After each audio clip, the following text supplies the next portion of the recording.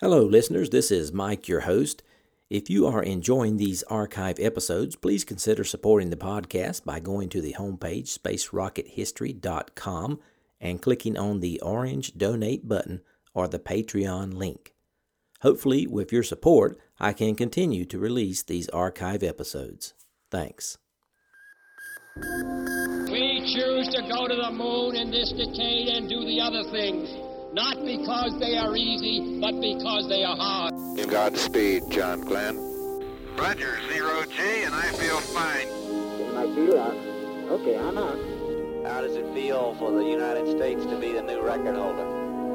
At last, huh? When that baby lights, there's no doubt about it. Liftoff. We have a liftoff. 32 minutes past the hour. Liftoff on Apollo 11. Houston, Tranquility Base here. The Eagle has landed. That's one small step for man, one giant leap for mankind.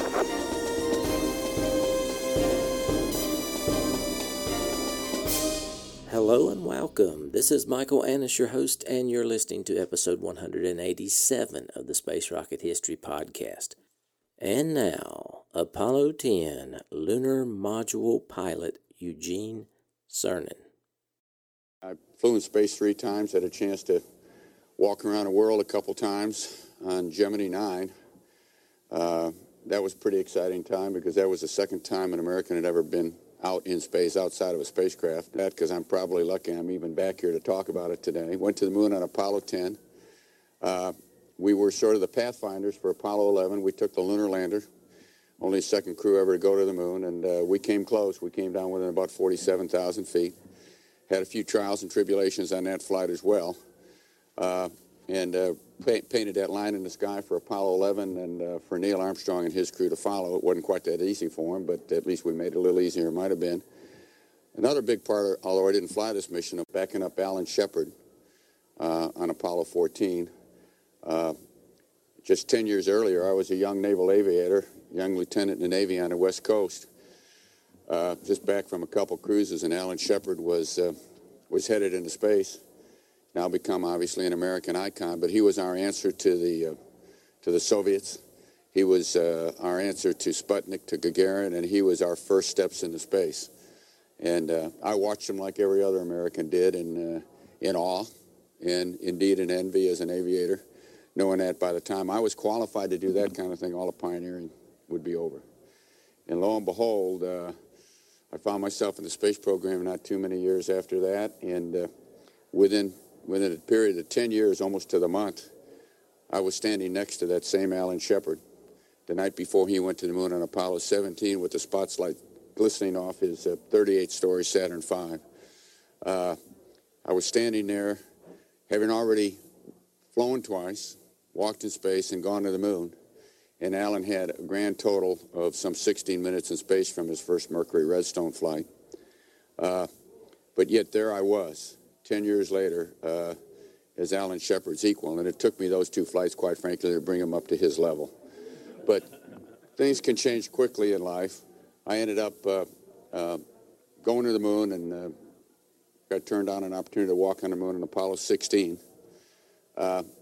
Because somehow, and maybe it's that fighter pilot, attack pilot spirit in me, I wanted my own command, a command I wasn't able to have because I chose to go on the astronaut program and leave my standard path, career path in the Navy. And I was lucky enough to get the command of Apollo 17, and it turned out to be the last flight to the moon. We knew it would be before we left. And lived on the moon in a valley surrounded by mountains on 3 sides that are higher than the Grand Canyon is deep. Found my own little Camelot for 3 days with a geologist scientist who was my crewmate, and a very worthy crewmate, as a matter of fact. And an experience that in those years that isn't comparable to anything you might imagine. And when I stood on the surface of the moon and look back at the Earth, stood on the surface of the moon in sunlight and look at the Earth surrounded by the blackest black that you can conceive in your mind. A paradox, but on the moon it's truth. And I could look at the world from pole to pole and across oceans and continents, and You know, we're in a bland environment of the moon where everything is gray, and there's the multicolored blues of the oceans and whites of the snow and the clouds. Watch it rotate on a mysterious axis you couldn't see but you knew must be there. Watch it move through the heavens, through this infinite blackness of time and space, with purpose and with logic. I came to the conclusion it was just too beautiful to have happened by accident. There must be something we don't know, and I felt very privileged to be there at that moment in time and tried to grasp subconsciously or consciously everything I could out of that moment. That was Gene Cernan reflecting on his life experiences. This episode I'm continuing from last week, the introduction of the Apollo 10 crew. This episode, of course, will cover Gene Cernan. Now, I could not hope to cover Gene's life as well as his autobiography, The Last Man on the Moon, or the movie of the same title, but I did try to find some audio clips and info that some of you may not have heard. As I'm sure you know, Gene Cernan is a retired United States naval officer, naval aviator, electrical engineer, aeronautical engineer, fighter pilot, and NASA astronaut. He traveled into space 3 times as pilot of Gemini 9A in June 1966, as lunar module pilot of Apollo 10 in May 1969, and as commander of Apollo 17 in December 1972, the final Apollo lunar landing. Cernan also served as backup crew for Gemini 12, Apollo 7, and Apollo 14. But let's start at the beginning. Eugene A. Cernan was born in Chicago, Illinois on March 14, 1934. His father was Slovak and his mother was Czechoslovakian. Cernan grew up in the suburbs of Bellwood and Maywood, Illinois. As a child, he was fascinated by the black and white movie-tone newsreels that played in the cinemas during the Second World War. He loved the reports about brave U.S. pilots, and he knew he wanted to join their ranks. Here's Gene reflecting on his early life. I came from a family not different than anyone else in this room or in this country, quite frankly. Spent a lot of time on a farm in Wisconsin, learned a lot of lessons from my parents, some of my teachers, and was able to get an education, had a dream. And I hope this is an inspiration to young kids, because I had a dream, and I wanted to dream about flying airplanes off aircraft carriers. I mean, that's the only thing I wanted to do. I grew up in World War II, and that's what I watched. That's what I wanted. Committed myself to that dream, made it come true, and lo and behold, I found myself standing on the surface of the moon. But when Alan Shepard became the first American in space, Cernan decided he wanted to be an astronaut. He was selected in the 3rd group by NASA to work on the Gemini and Apollo projects. In personal data, Cernan met his wife, Barbara, in 1959. The two were married in 1961 and had one child, Teresa. However, his first marriage ended in 1981. Cernan told CNN that his wife, Barbara, got tired of being Mrs. Astronaut. Here's what else Cernan said. What happened at home? My wife once said, if you think going to the moon is hard, you ought to try staying home. Think about that for a minute. In 1984, Cernan met Jan Nana, who became his second wife in 1987. They had 3 daughters. Cernan was well liked by his co-workers too.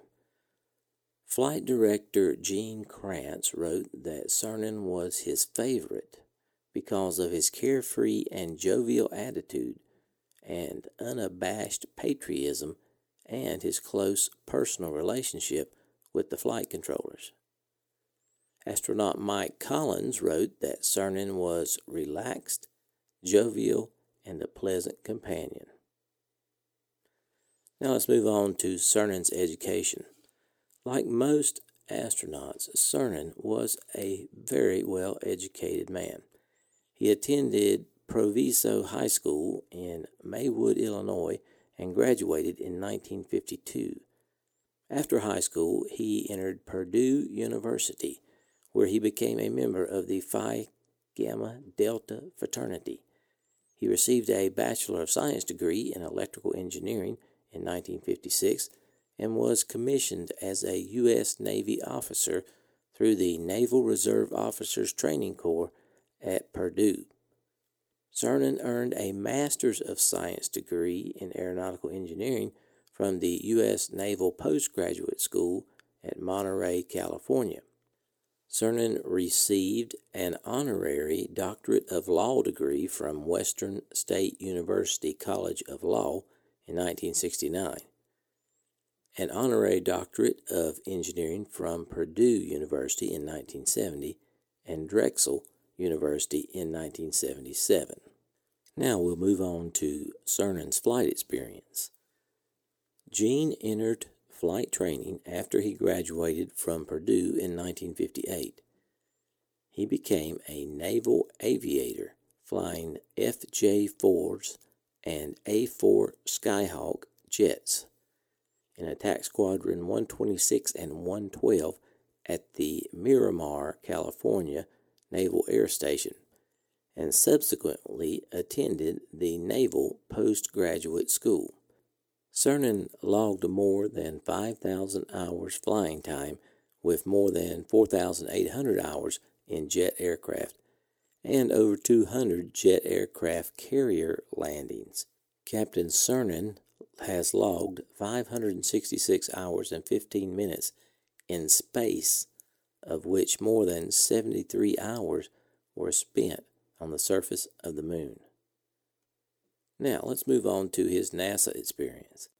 As I mentioned before, Captain Cernan was chosen among the third group of astronauts selected in October 1963 by NASA to participate in Projects Gemini and Apollo.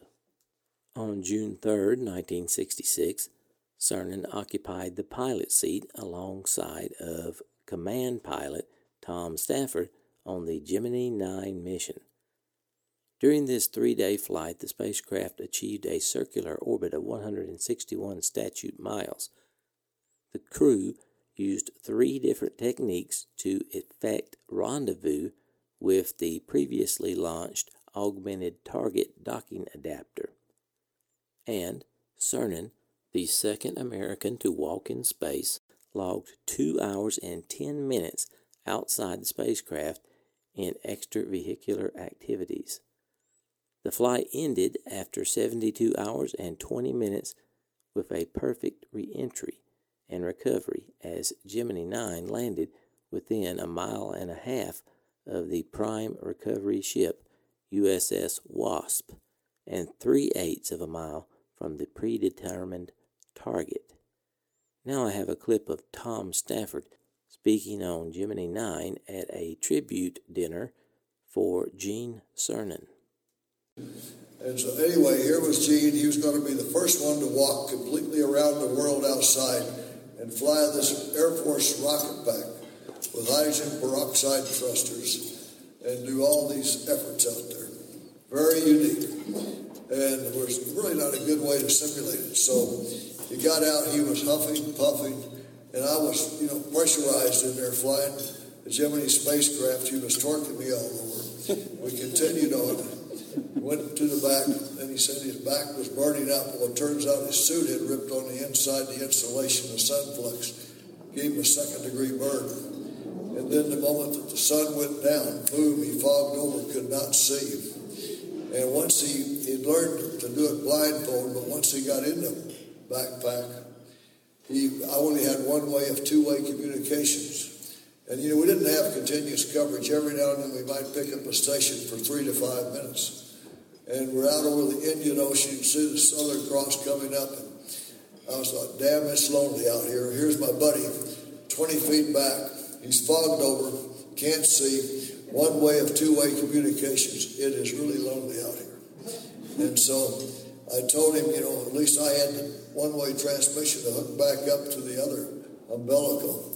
And if the sun came up within 10 minutes, we'd call it quits because we couldn't go into the next darkness. Well, Gene had really huffed and puffed and got back in. And he describes it very well in his autobiography called The Spacewalk from Hell.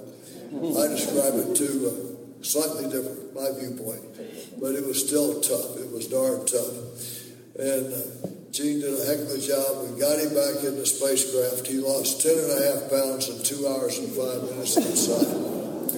And I don't recommend that for a weight loss program.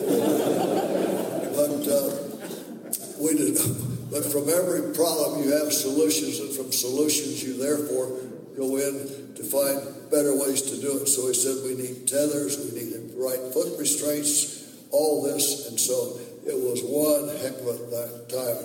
Gino and I are looking at this rebuilt AMU engineering model, just thinking today that maybe it was a good thing he didn't fog over. He didn't get cut loose in that because he had to do all these things there. And the backup thing was to grab a hold of the docking bar with one hand and try to unhook from that thing, which would have been a real fail. So anyway, Gino, you did a heck of a job there. And also, just one minor thing, on the splashdown, only about 2 weeks before the launch, we second-guessed this new software pack. And we called the captain of the ship. They didn't have GPS. They had rudimentary LORAN, said, we'll be on the spot if you'll be there. And Gino was reading the nomograph, so I was flying the spacecraft through the reentry. We splashed down 0.38 nautical miles from the aim point, or about 8 football field lengths, which was the closest of any Gemini or Apollo mission. Gino, buddy, we've been through a lot together for 45 years plus. We both around the Gemini, and also when we're around the moon too. And also a few times on the ground we had some times. Old friend, I've got something. I was walking through through this wonderful show today, and I saw something. I said, this would be appropriate for my great dear friend, Gene Cernan. So, Gino, just remember that great mission we had 45 years ago. I bought this gift for you. Uh-oh. This was not part of the program. Will it break? I've never got a present from Tom Stafford in my life. It's soft. Is it? Okay, let me just say, Tom, I really appreciate it. I know you get my interest at heart. Oh my God. It's a Buzz Aldrin Rocket Hero t-shirt. All right.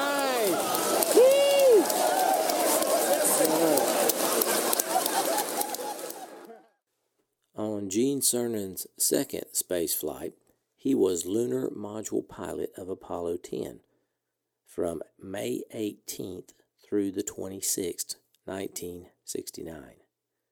Apollo 10 was the first comprehensive lunar orbital qualification and verification flight test of an Apollo lunar module. Cernan was accompanied on the 248,000 nautical mile sojourn to the moon by Thomas P. Stafford, spacecraft commander, and John Young, command module pilot.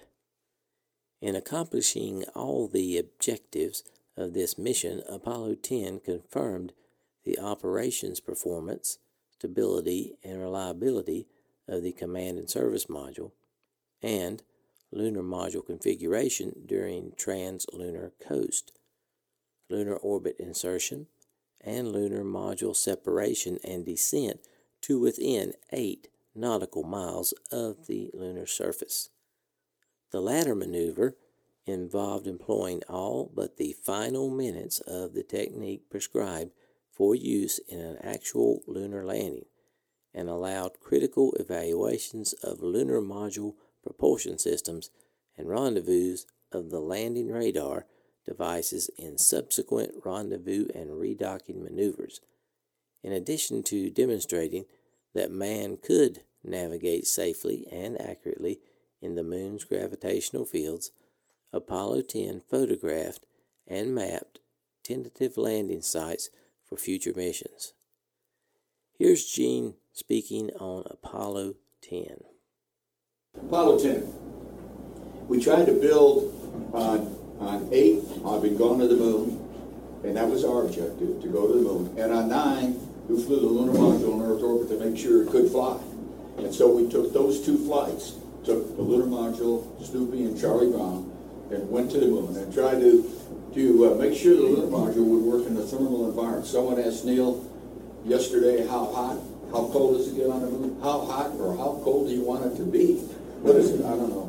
Minus 150, plus 250, depends on the shadow or the shape the lunar module had to perform. And if you see these, it looks like a Rube. The skin is about that thick on a lunar module. A command module is like one of these things we rode around in yesterday. What do you call them? Rhinos and what? No, nothing wrong. What's the other one? The MRAP. MRAP. But the lunar module was made out of sheets of titanium and aluminum that are about that thick. It's a totally didn't have to fight the environment. Didn't have to be aerodynamic.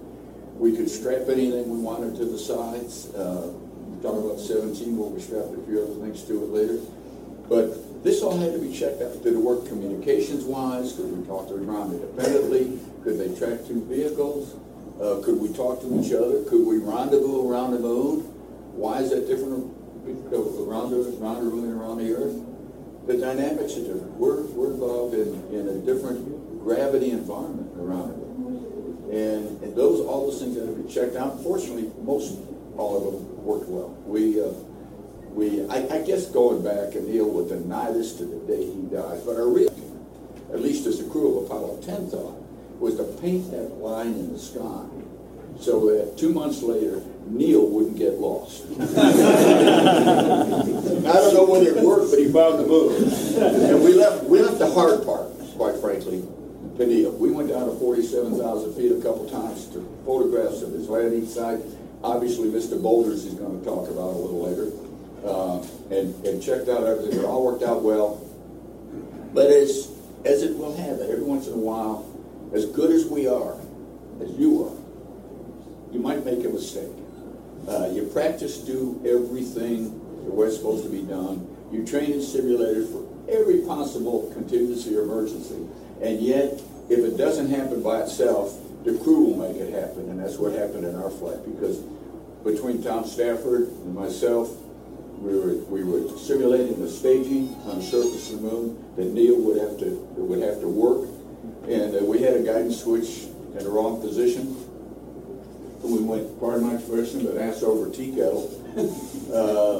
Several times the lunar horizon went down this way through a window and that way through a window, and because it was basically a test flight in preparing for the landing, we were on box, open mic. Not only did Mission Control hear us, but the whole world. This was the beginning of the media being able to hear live what was going on up there. Live. Live. And, we took color television, too, for the first time, and won an Emmy for taking a picture of that Earth that you took a picture of. We put it on television. Anyway, so Tom Stafford, being an outstanding Air Force pilot, that was hard to say. Remember, they were all naval aviators. Just remember that. I was able to take control manually, and we docked it, went on, and through the rest of the mission. But during that open box, when it happened so quick, and I just said to Tom, golly, what the heck happened? Or words to that effect. Now, Tom Stafford is from Oklahoma. Anyone from Oklahoma? You mumble? I've met him. Tom, you met Tom. Did you understand what he said? He was speaking English now. All of us, right? Yeah, I know. Well, you did understand. Well, Tom mumbles. And by the way, Tom flew the Apollo Soyuz flight and learned to speak Russian. I would love to understand Russian and see what he sounded like in Russian. Tom mumbles. And it's Oklahomsky. And I know what he said, but no one else understood what he said. So if you think golly gee whiz was bad, you should have heard what he said. And there's only one person who really knows at this point in time. Anyway, we ended up coming home. I think it was 8-day flight. I won't say it was routine from there on, because I don't care how many times it's done. If you're doing it, it's always the first time.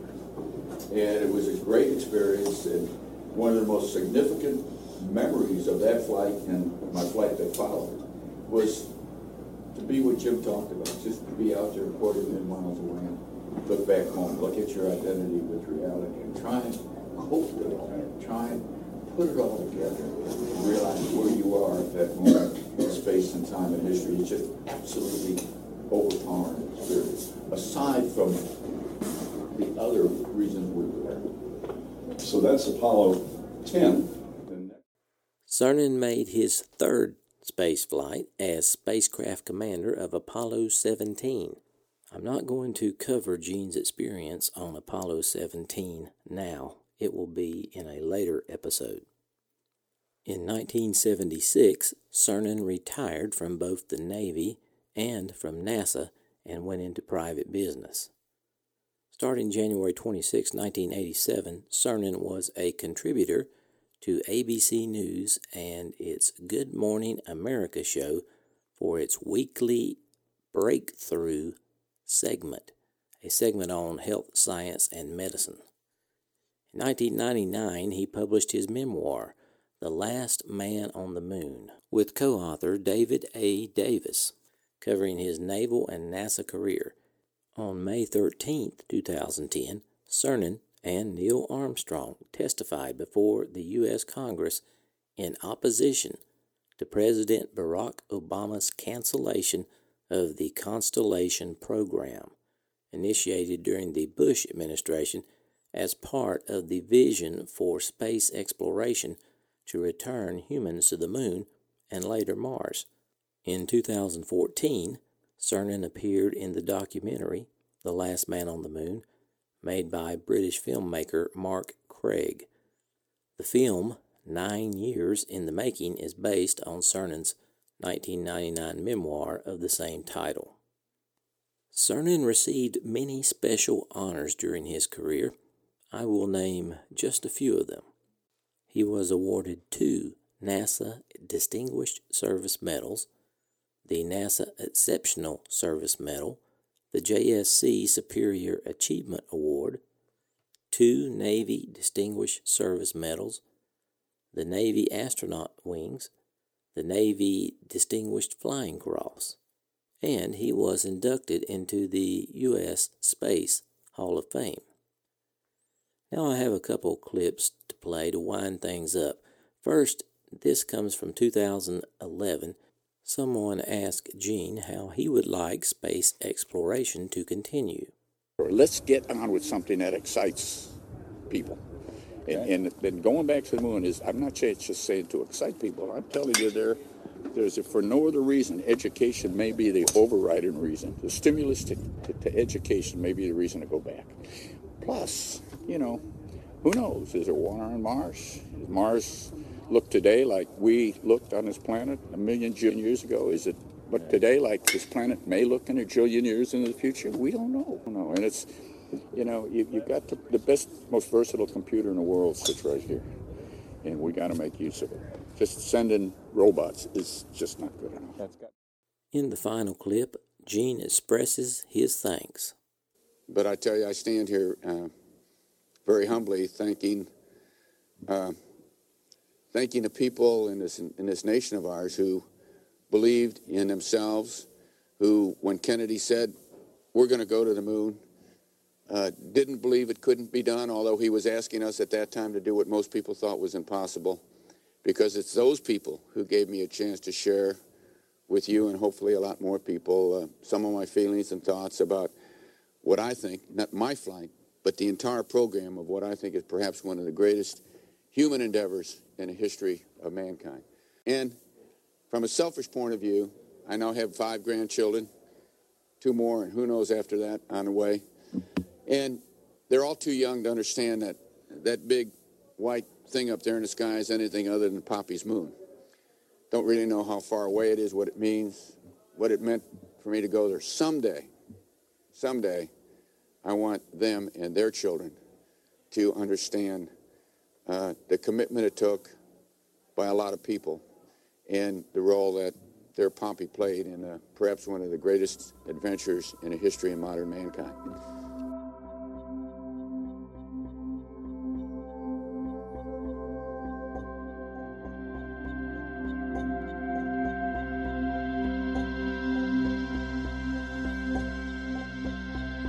Thanks for listening to this archive episode of the Space Rocket History Podcast.